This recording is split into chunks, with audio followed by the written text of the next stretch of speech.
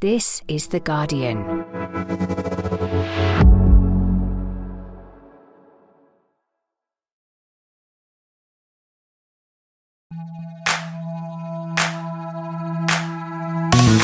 Hello, I'm Faye Carruthers and welcome to The Guardian Women's Football Weekly. The WSL is back. Goals, red cards, controversies, away teams winning. We had it all on the first Sunday of the season. Liverpool did what Liverpool do on the opening day, causing an upset against one of the title favourites. No such problems for Chelsea, Manchester United and Manchester City, who will kick off with wins. Throw Brighton into that mix too. But it's Leicester who sit top of the pile on goal difference. Willie Kirk screenshotting that table. No talk of relegation this time. So much to delve into. Plus, we'll take your questions. And that's today's Guardian Women's Football Weekly. Well, I mean, you had to suffer a good 45 minutes of me sounding like I was on my deathbed last week in our preview pod. Get well soon, Susie Rack, because she's going to be listening to this tucked up in bed. She insists, nothing to do with that Arsenal result. I mean, you know, there's stuff doing the rounds, but I'm not sure I believe her, Ceylon Andi Hickman. Susie's a bit of a trooper, and I think if she could be here, she would be here to talk about how sad she is about Arsenal. Well, you say that, but Anita Asante also has a cold, do you not? I do. I am indeed sporting. You just got to power through sometimes. No, I'm kidding. Yeah, we obviously wish her that she gets better very soon. But yeah, she would be here if she could, to vent at least. I'm not sure. Ceylon's ill. I've been ill as well. We'd all turn up for the Guardian Women's Football Weekly. Susie Rack is a bailer. A bailer?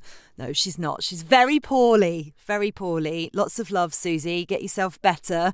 Ceylon, have you recovered from your exploits down under? We've not seen you since you've been back. I know, actually. Yeah, I was thinking about that the other day. Yeah, it's nice to be back. I did recover. I actually did a bit of a madness.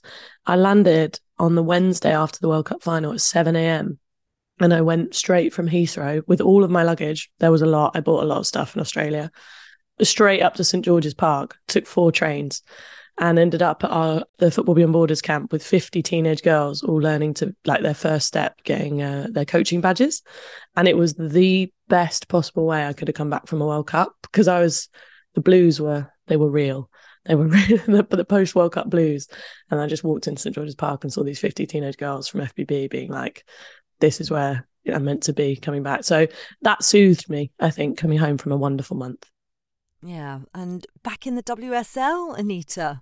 Obviously, opening day defeat, not great, but how is it being back in the WSL? Fantastic. I think it's great, for a club like ours to be back in the WSL, representing the West Country and playing at Ashton Gate. I think the atmosphere was incredible.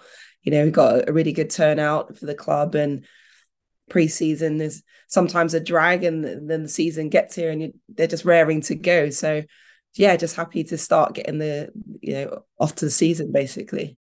Yeah, very much. Let's kick things off, shall we? And we're starting at the Emirates, actually. Arsenal 0, Liverpool 1. A record Barclays Women's Super League crowd witnessing an almighty opening day shock as Liverpool beat Arsenal in North London. Miri Taylor's strike early in the second half giving Matt Beard's side a famous win in front of 54,115 fans. It's actually Liverpool's first WSL win over the Gunners since 2016.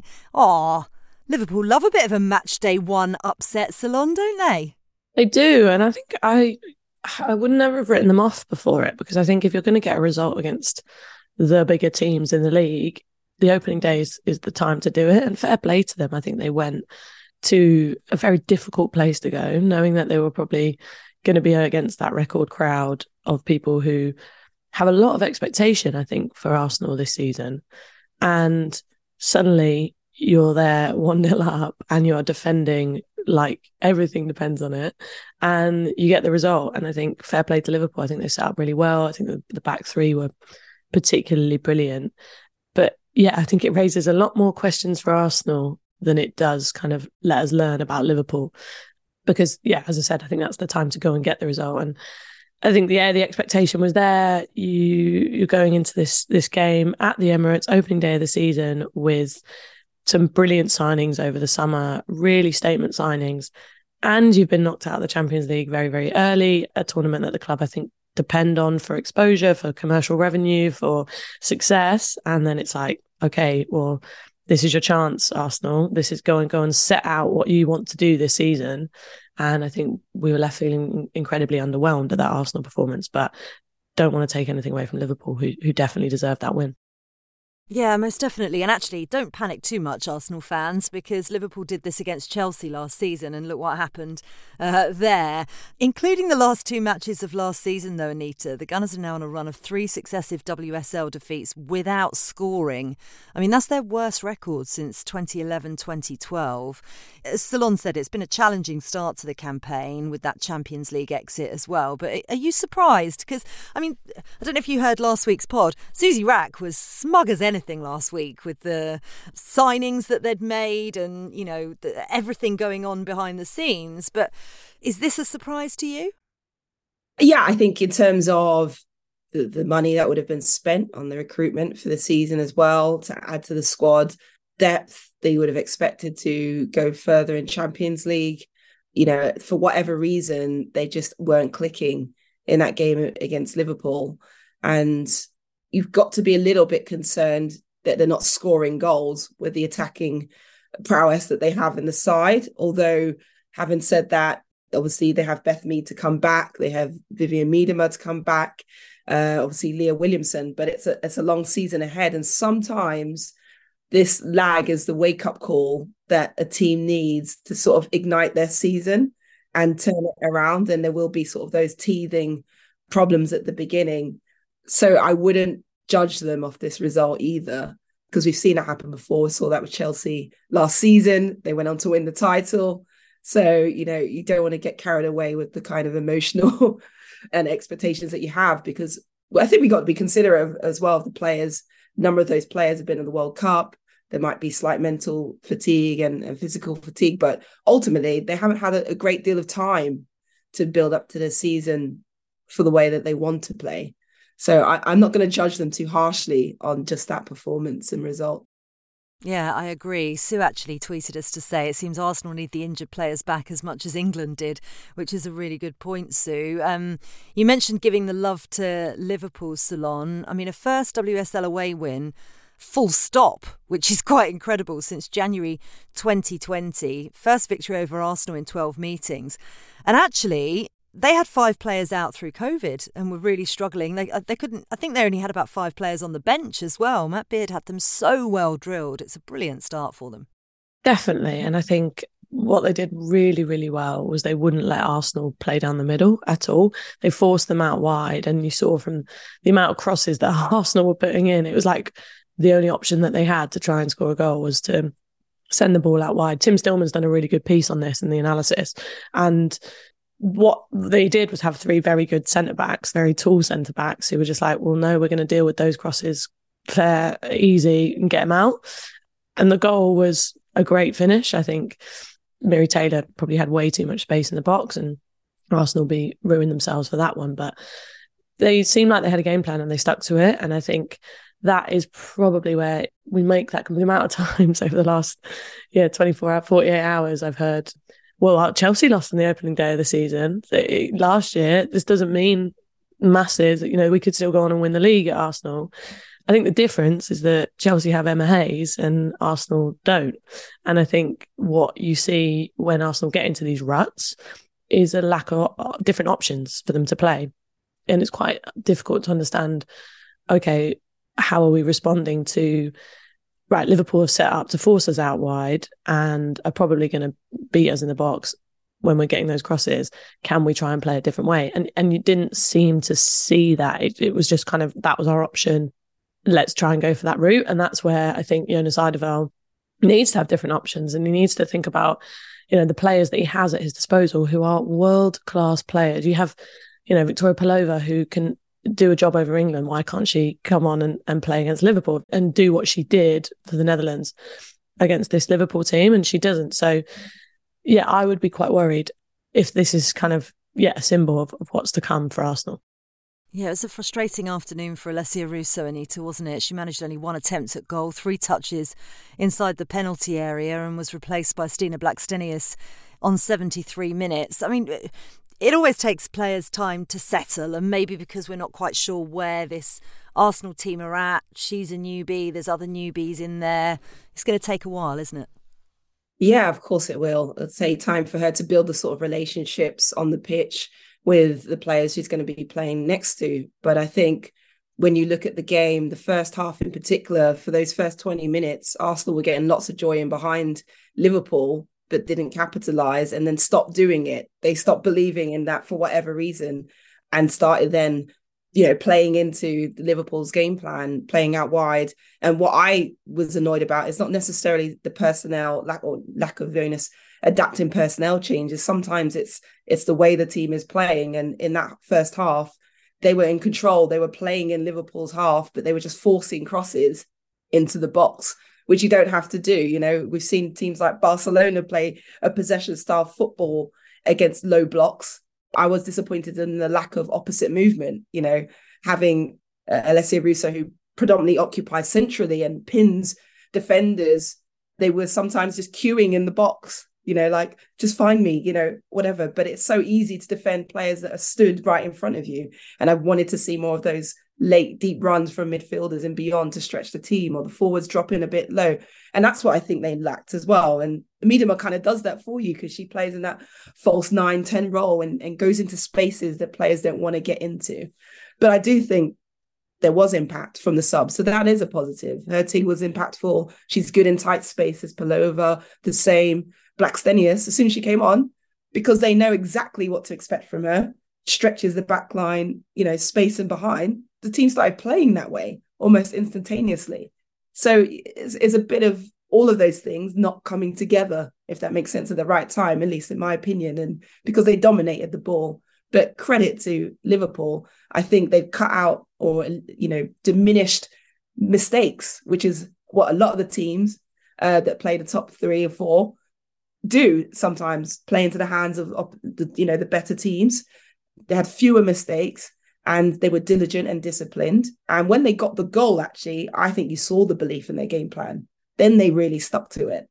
And you've got to say Rachel Laws and Gemma Bonner for me were outstanding as well. Yeah, they really were. It feels as if Arsenal need a little bit of oil on the cogs to start clicking a little bit, but no time for them to feel sorry for themselves. The small matter of a trip to Manchester United on Friday night. Speaking of Mark Skinner's side, Aston Villa 1, Manchester United 2. They had to come from behind to win it. Drama of the late variety. United fighting back thanks to a 92nd minute winner from substitute Rachel Williams. It was a real competitive end-to-end match. Thoroughly enjoyed it. 12,533 fans at Villa Park, which is a WSL record crowd for the club. A brilliant game, Ceylon. I mean, why do we love this so much? It makes us pretty sad, really, I think, but only made better by Lucia Garcia dropping an F-bomb live on the on the telly box. But I mean, they took advantage of that squad that they've bolstered over the summer, able to bring on the likes of Hinata Miyazawa, Nikita Paris, Rachel Williams, and it was those two who combined for the winner. I thought Nikita Paris had a great game, actually. Yeah, definitely. I mean, what an exciting first game to kick us off for the WSL, and wicked that it was played at Villa Park as well. 2 very fun teams to watch play football. I think from last season, obviously Villa stole a lot of people's hearts, didn't they? And there was a lot of excitement to see Villa come out with a few reinforcements, but really to see United and who they were going to start up top. I thought Jace played really well. I think she was an absolute nuisance up top. Yeah, wanted to see a bit more, Miyazawa, but I think we've got a long season ahead of us to see her play. But I thought in terms of the excitement and the levels of intensity that this game showed, I think that 1-0 Villa, that Daly goal was brilliant. I think you see every time I watch Rachel Daly in the WSL score brilliant goals, I think, why didn't we do that in the World Cup final? She can create something out of nothing. She just creates space for herself, and she needs half a second to beat the world's best goalkeeper at a near post. And that's what you've got when you've got Rachel Daly playing in the box. But yeah, I thought, Villa will feel a little bit hard done by, I think, as well. with the red card. But overall, a wicked game to kick off the WSL. Yeah, let's talk about that red card, Anita, shall we? Kirsty Hansen sent off for a high tackle on Hayley Ladd. She later apologised on social media, saying, "I'd never hurt anyone intentionally. It was accidental. I'm sorry to Hayley and I'm sorry to the fans and the team. I feel like I let you all down today." I feel like she knew instantly when she'd done it. She just mistimed it. Yeah, I agree with you. You could tell by her reaction, she looked really upset, obviously. I think she had her head in her hands and, her shirt pulled up, and she knew. And it's one of those unfortunate things. It was a desire, obviously, to win the ball. And I thought she had her eyes on the ball, actually. So, that shows that she was really trying to compete for it. And it's just one of those things. She mistimed it. Unfortunately, it was a red card. But I think the reaction and the character that Villa showed, despite going down to 10 players, was really good. And something that Carla Ward would have really been impressed with, to see that her team could cope and still compete and give themselves a sort of a chance to stay in the game as much as they could. But it was just unfortunate to see, because I think she's been exceptional, Kirsty Hansen, since she's arrived at the club, been really impactful last season and especially the start of this season, as well as the way she played for Scotland against England. So that's really exciting, I think, for Villa. Yeah, it was a big decision. Carla Ward, understood that one, but was pretty unhappy that Maya Letitia wasn't sent off for a body check on Ebony Salmon. It wouldn't be football in this day and age if there wasn't grumbling about the standard of officiating Ceylon. Did she have a point? I mean, as a Liverpool men's fan, I'm quite triggered by that question, Faye, after this weekend. I've had enough talking about referees who sit in a box and look at a screen and don't put lines on a pitch. Yeah, I think, she's going to be annoyed with that one. I think she's always a dignified manager, right, in terms of how she comes out. She's not going to stick it on them, but you would be upset. And I think she argued that a few of the big decisions had gone against them, and she's going to focus in on that one. But it's also really annoying in a game like that when the winning chance comes when it did in the game, and you're kind of really holding out and grinding out, and you think the odds are against you. Again, parallels with Liverpool-Tottenham at the weekend. And then it's the 90+2 where you concede and you feel like, okay, well, whatever we do here, it's gone against us. So, yeah, I think she's got a point, but also we could spend a lot of time talking about referees at this league, and hopefully we don't this season. It's about to get my violins out. No, I genuinely feel that's very harsh, because I think everybody in the football world felt for you. And, not that many people say that if they're not of a Liverpool persuasion, that's for sure. Well, I wasn't going to bring it up, but obviously I'm a Liverpool fan too. And so, the less we say about that, the better. But I think that, to me, it was kind of shocking that the referee and the lino missed it. It's clear attacking play down the right-hand side. Aston Villa worked themselves into such a good position to attack and trying to create something. And it's a total off-the-ball incident. She's completely been wiped out with no attempt to play the ball or get into the space. And really, it was just lazy defending, actually, from Maya Letitia. She didn't want to have to sprint into the space to cover the cross. So the easiest thing was to just block a player quite aggressively. But these decisions do matter, because it affects the momentum in a match. It affects the mentality sometimes of a player that feels like, you've got the momentum, you're going forward, you've got more energy, and suddenly you lose energy and you get more deflated sometimes. So the less of those things we see, the better. Yeah, I agree. You mentioned that Carla Ward was incredibly proud of her players. You played under her, Anita. I mean, I felt as if they showed their credentials. Can they upset the traditional top four, do you think, this season? I mean, it's difficult to say that based on one performance, but what do you reckon? Yeah, I definitely think so. I think they were the best of the rest last season, weren't they? And, like Ceylon mentioned, Daly is one of those strikers you just know is going to score. I feel like you feel it in your bones almost. Like she creates things out of nothing. Her touch for that goal was exceptional. And there's that belief in the side now. I really do think they have more belief in the whole team. They've got in a good goalkeeper in Van Domselaar, good replacement for the loss of Hannah Hampton, extra reinforcements and depth in the squad. That makes a huge difference to the team and how you can rotate and adapt throughout the season. I think if they could just, like most teams fewer mistakes, the more chance you have of winning games and being a lot closer to those top 4 teams. Yeah. Next stop, Stamford Bridge. Holders Chelsea kick-starting their title defence with a 2-1 win over Tottenham. And it was a dream debut for summer signing Mia Official, getting on the end of a superb Niamh Charles cross to give Emma Hayes' side the lead before Lauren James scrambled the ball home, sparing the blushes of the officials because, oh dear, we're talking about it again, aren't we? That shot just before from Guru Wrighton had actually quite clearly crossed the line. More on that in a minute. They didn't have it all their own way, though, Chelsea. It was a nervy finish. Martha Thomas reducing the deficit with 15 minutes or so to go, but they did avoid another shock opening day defeat and got the job done, Ceylon. As a good Emma Hayes side always does. They withstood the pressure, I think, of Spurs well in that game. And they had both the individual and collective brilliance to be able to override it and create the moments that they needed to win that game.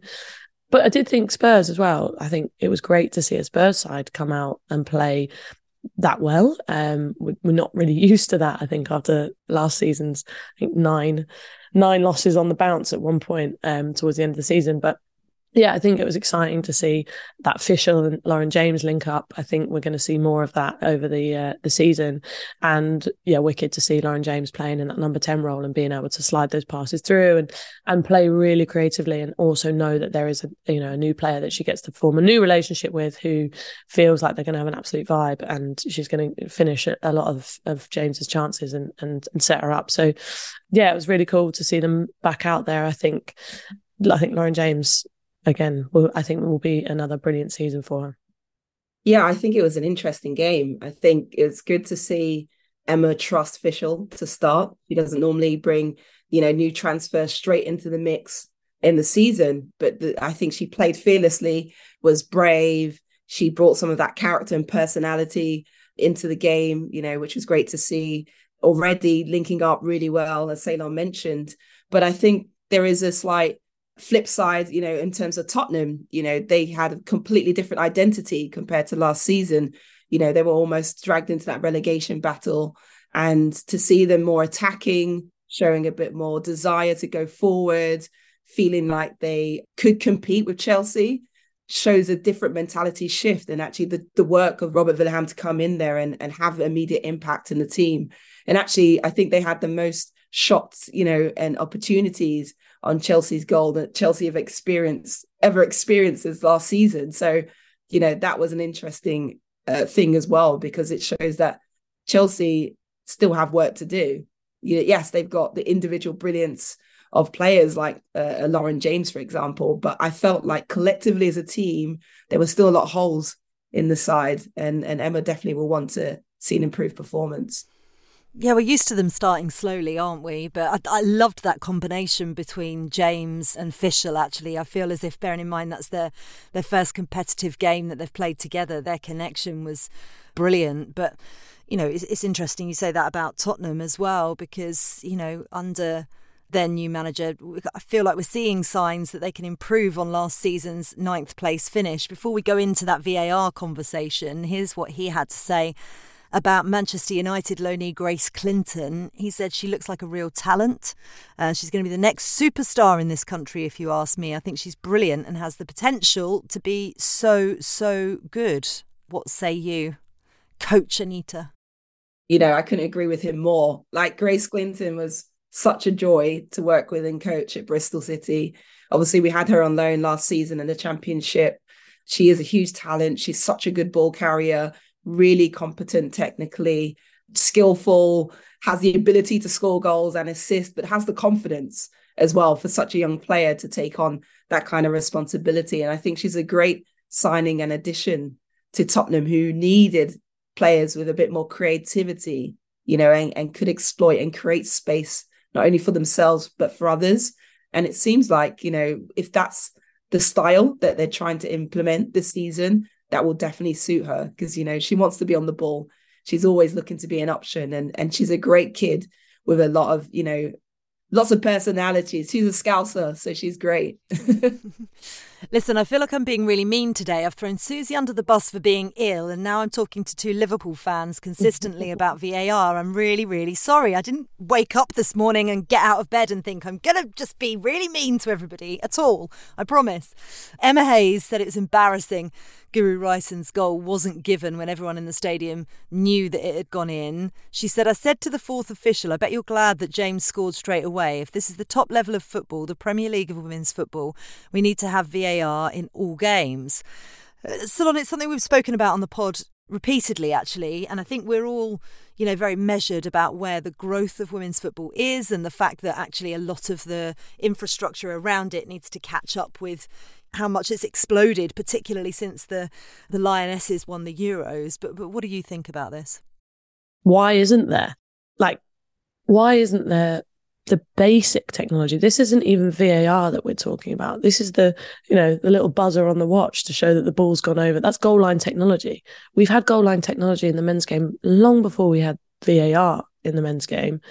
I think Emma Hayes is absolutely right when she calls it embarrassing.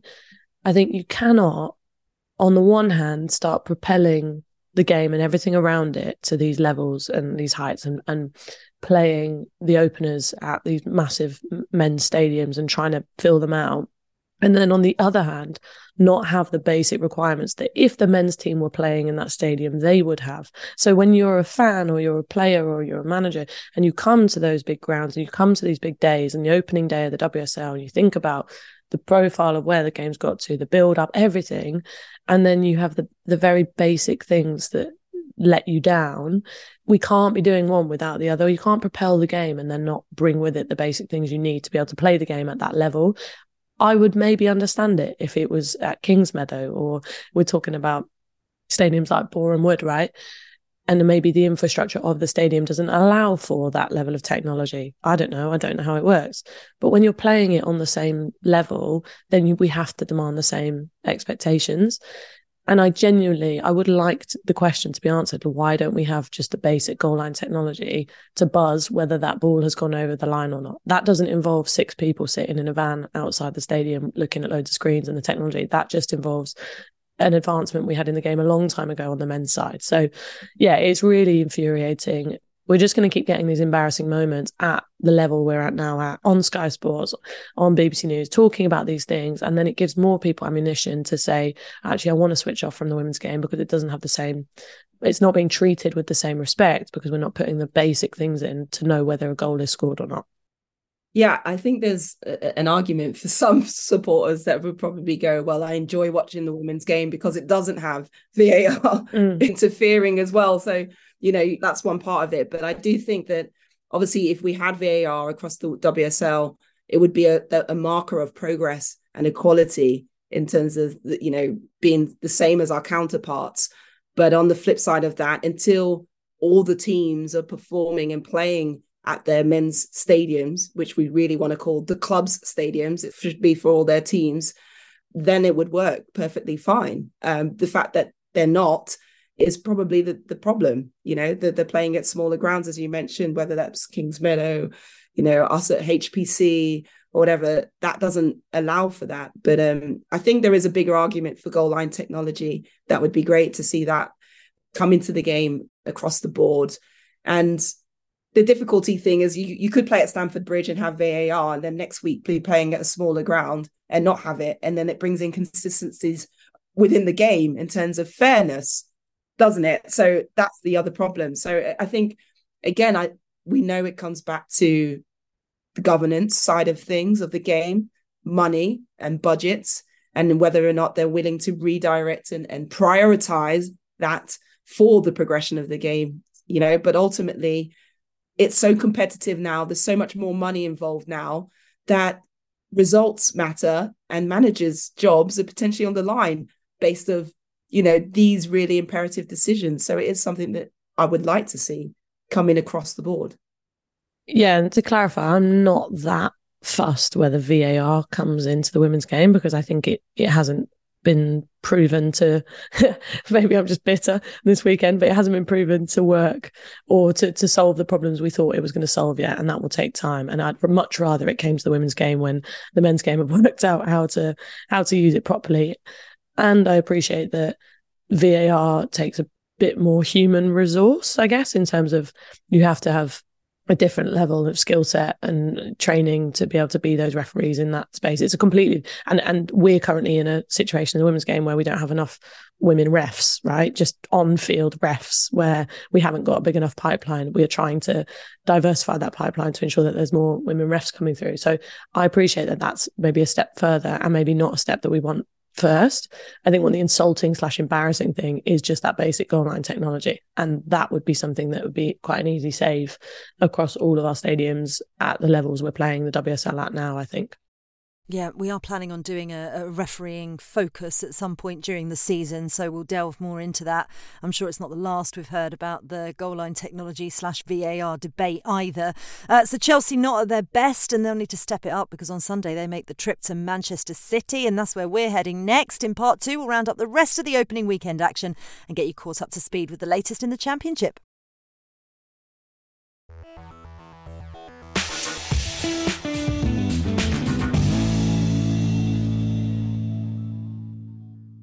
Welcome back to part 2 of the Guardian Women's Football Weekly. And so we go to East London, where Gareth Taylor's Manchester City side had to play the final 20 minutes with 10 players.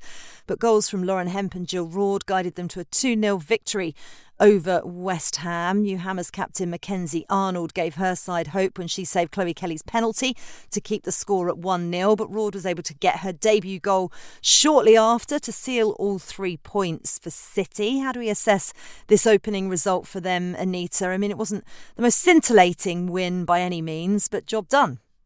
Yeah, exactly that, job done. I think it's a really positive result for City when you think about how they started last season. They had a slow start to the season, had a lot of injuries, and then a lot of ingoings and outgoings of really influential and key players. So to see them get off to a good start and win a game, relatively comfortably to some degree, was important for them because they'll want to improve on last season's finish in the table.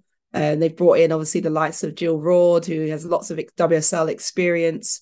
And I think it's a chance for players like Mary Fowler, for example, to take on a new kind of role within the side and added responsibility for attacking play.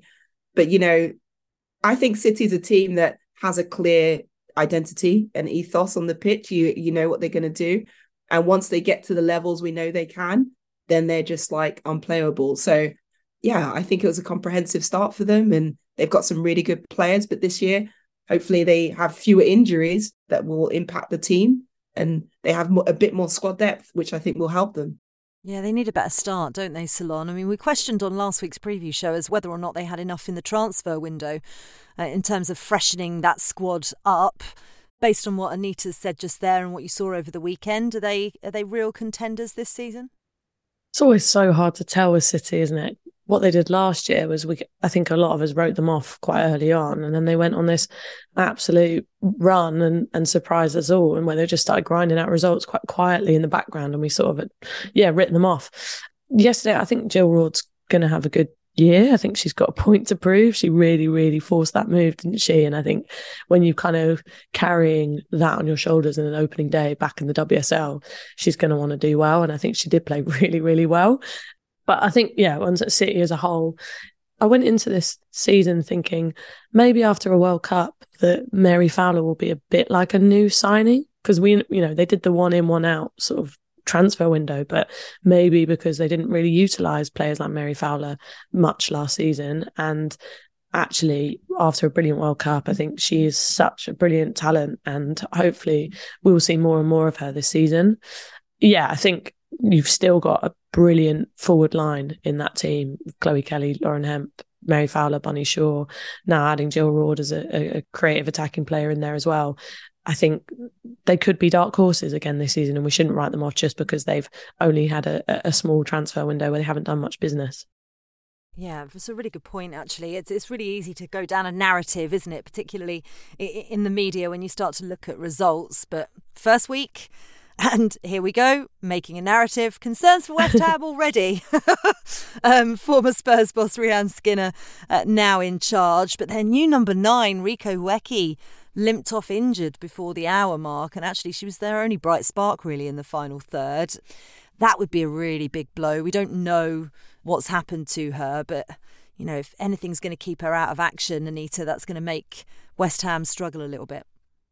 Absolutely. I think no one wanted to see her go off the pitch, and she was the bright spark for West Ham. She's the one that has the impetus to make something happen and be a bit more creative and sort of is the focal point for this West Ham side in terms of their attack.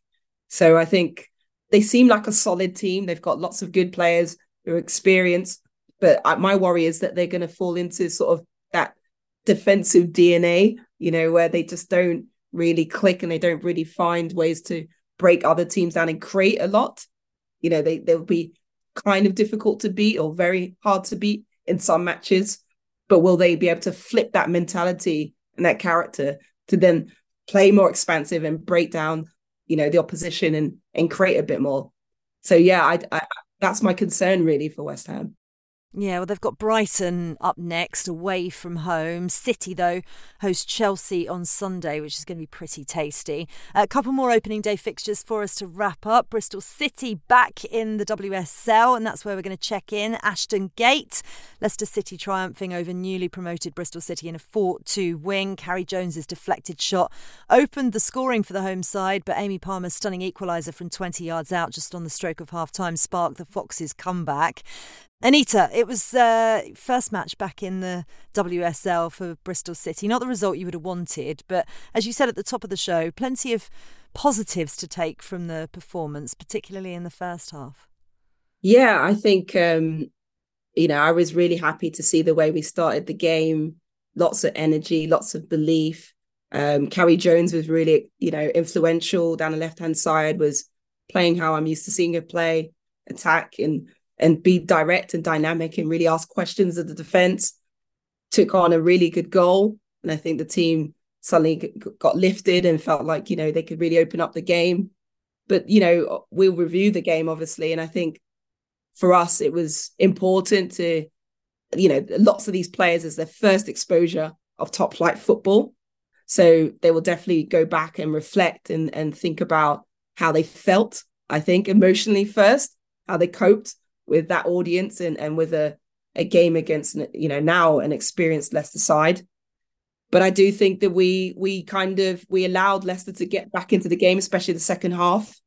Lapses of concentration, perhaps, for us that we'll want to sort of address. And Willie Kirk was really smart. I think he made some changes that impacted Leicester positively and gave them a bit more momentum.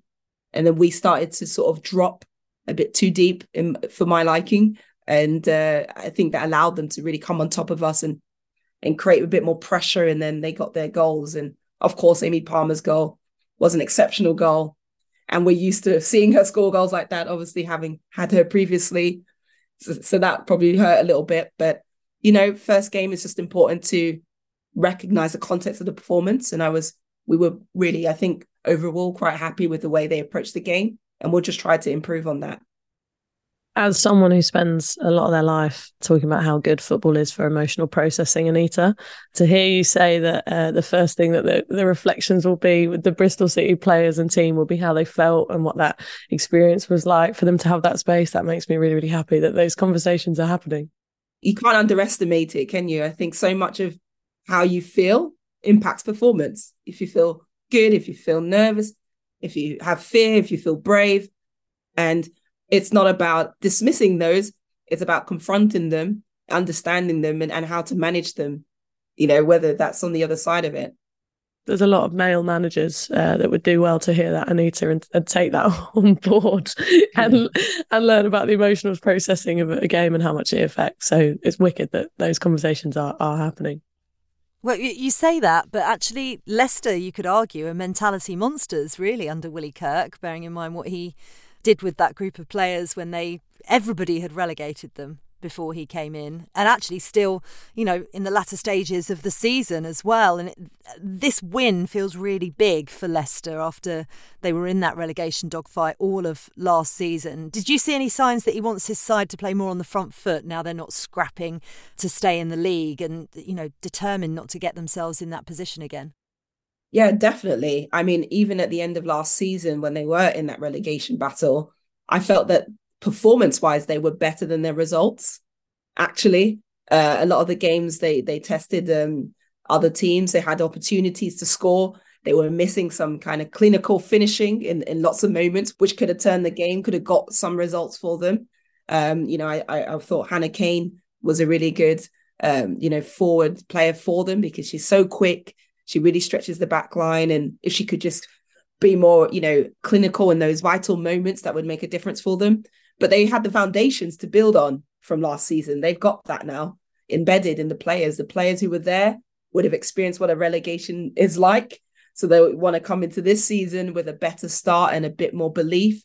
And he had more time as well with a pre-season to really implement all of his fundamentals and his principles going into the team. So I do think they already look so much better off from having gone through that experience as well.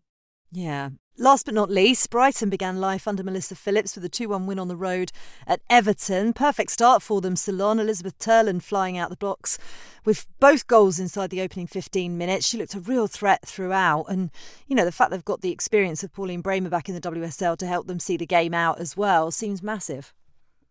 Yeah, absolutely. I thought Turner had a wonderful game, obviously getting the brace, but big plaudits to Katie Robinson as well, I think, who was the creator for both of those goals. And she just played with such an intensity. It was almost like she had sort of, a chip on her shoulder or something to prove, to say, this is going to be my season and I'm going to absolutely take it. And yeah, she hits the bar for that first goal. And then the second one, I think she's driving through the middle and then kind of Turner gets the slot home. But yeah, Brighton looked really good, obviously on the road, playing away from home, and makes you really excited to see what they can do this season. Can they, be finishing in the sort of top third, top half of the table? But yeah, questions for Everton. I feel like it's going to be a difficult and long season for them. Yeah. What do you reckon to Everton's season, Anita? We raised concerns in the preview pod about their defensive frailties. We saw it in the game again, caught cold, always playing catch up. It's going to be, as Ceylon says, a long season for them. Yeah, and especially after losing Gabby George, a leader, one of the sort of veterans of the team, someone who I think had a lot for them in and out of possession as well, that they don't look to now. And I just felt they were a bit reactive to situations, a bit slower to certain scenarios, and they switched off a lot. So that's a concern. Obviously, Hannah Bennison was a big name signing for them last season, and there was lots of big expectation. So it's whether or not they can get the best out of her as well this season, because she was supposed to, she's going to be the creative spark for them. But yeah, I don't know. It's really hard to define so early, I think, with one result, what they're going to do this season. I think there's obviously lots for them to improve on. And I do think they've got experience in a team. Katrina Veja can play multiple positions. The Danish international, you got Aurora Gali, who I think is really good as well, creative player. But it just didn't click for them in this game. And that's probably credit to Brighton, because of the way they were playing, how dynamic they were, and they were sort of an unknown entity for all of us. But I've seen Melissa Phillips in the Championship. I know she's a very capable manager, and her style of play is going to be quite attacking minded when she can do. And she showed that, which was really, fun to see. She'll be glad to be out of the Championship, as I know are you as well, because it's really tight this season, actually. Blackburn Rovers at top of the pile after a 2-0. Did I say Blackburn Rovers? I did, didn't I? Blackburn Rovers. I think we should just go with it. Let's just call the women's side the Blackburn Rovers. Blackburn Rovers top of the pile after their 2-0 win on the road at bottom of the table. Lewis on Sunday. Sunderland kept the pressure on with a 2-1 win over Watford. A welcome 3 points for Reading, their first win of the season after beating Durham, after, of course, they were relegated from the WSL last season. Also wins for Birmingham, their first of the season, and Charlton as well, but incredibly tight across the division. Just 5 games in. We'll be keeping an eye on that throughout the season for you, of course, and doing a bit more of a focus when we've got a little bit more time in the pod. We need to wrap up as well what we saw in the international break last week. Susie and I were in Utrecht to watch England's third loss under manager Sarina Wiegman, the Netherlands scoring a 90th minute winner in the Nations League to beat the Lionesses 2-1 in Utrecht.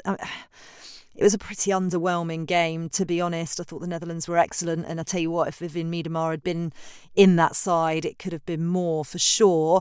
But it does mean the Lionesses need to navigate a doubleheader with Belgium in October and then take points off the Netherlands and Scotland in December if they're going to reach the Nations League final and then guarantee qualification for Team GB at next summer's Olympics. Group A1 is pretty tight as well. And it's our least favourite topic of conversation, but some more devastating injuries coming out of the international break. Scotland and Real Madrid star Caroline Weir ruptured her ACL in the first half of their 1-1 draw with Belgium at Hampden Park last week. And a week earlier, Scotland also lost their 17-year-old starlet from Manchester United, Emma Watson, to the same injury in training. Just awful for her, having joined from Rangers in the summer, looking like such a bright prospect. So many exciting comments about her. It's just rubbish all round, Anita, isn't it? Yeah, it's just so, you just feel for the players every time a player goes down with an injury, especially an ACL. I've experienced it twice. I know the mental slog and the drain and the disappointment and sadness that comes with that for the individual, especially Caroline Weir, because she's such an exciting player. So much talent, really important player for a national team, as well as Real Madrid. And obviously, she'd be a contender for Team GB as well. We've had so many conversations about ACLs. I don't even know where to go with this. There's so many variables as to why and how and when it happens. Sometimes it's innocuous, sometimes it isn't. I'm still on the side of, recovery is important for these players. The fixture and the calendar, I think, could have an impact as well. And I think, preparation into games, into training, is a key part of reducing ACLs. If that could be sort of consolidated across the league in a more defined way, that might start to help us identify what these variables are that are impacting the number of these injuries. Yeah, new research has shown that female athletes are up to 6 times more likely to have a non-contact ACL injury than their male counterparts. And yeah, I mean, we talk about it constantly, and I think there is pressure on and there are people doing research, but it needs to speed up a little bit, I would say, because it's just happening far too often. Well done, you two. You did a lot of heavy lifting there with Susie sitting listening in bed. Thank you, Anita. See you soon. Thanks for having me. It was a pleasure as always. Ceylon, I don't know whether you want to tell people where you're off to next, but what I have discovered is your wonderful green nails making a bit of a statement. I've got a green coat as well to go with. I think that the less said, the better about where I'm spending my day. Okay, well, check out social media if Ceylon dares to put it in there. No, she says. No, she's not. We'll just leave some mystery for the listeners. Yes, but she's doing some wonderful work. It's all in the name of wonderful work. That is the point of it. For young people. For young people, absolutely. We'll be back with you next Tuesday to recap the second round of WSL fixtures and some absolute crackers to come, including Manchester United, Arsenal and Manchester City, Chelsea. Remember, you can be part of the show by emailing us at women'sfootballweekly@theguardian.com. Don't forget also to subscribe to the Moving the Goalposts newsletter. The Guardian Women's Football Weekly is produced by Lucy Oliver. Music composition was by Laura Iredale. Our executive producer is Sal Ahmad.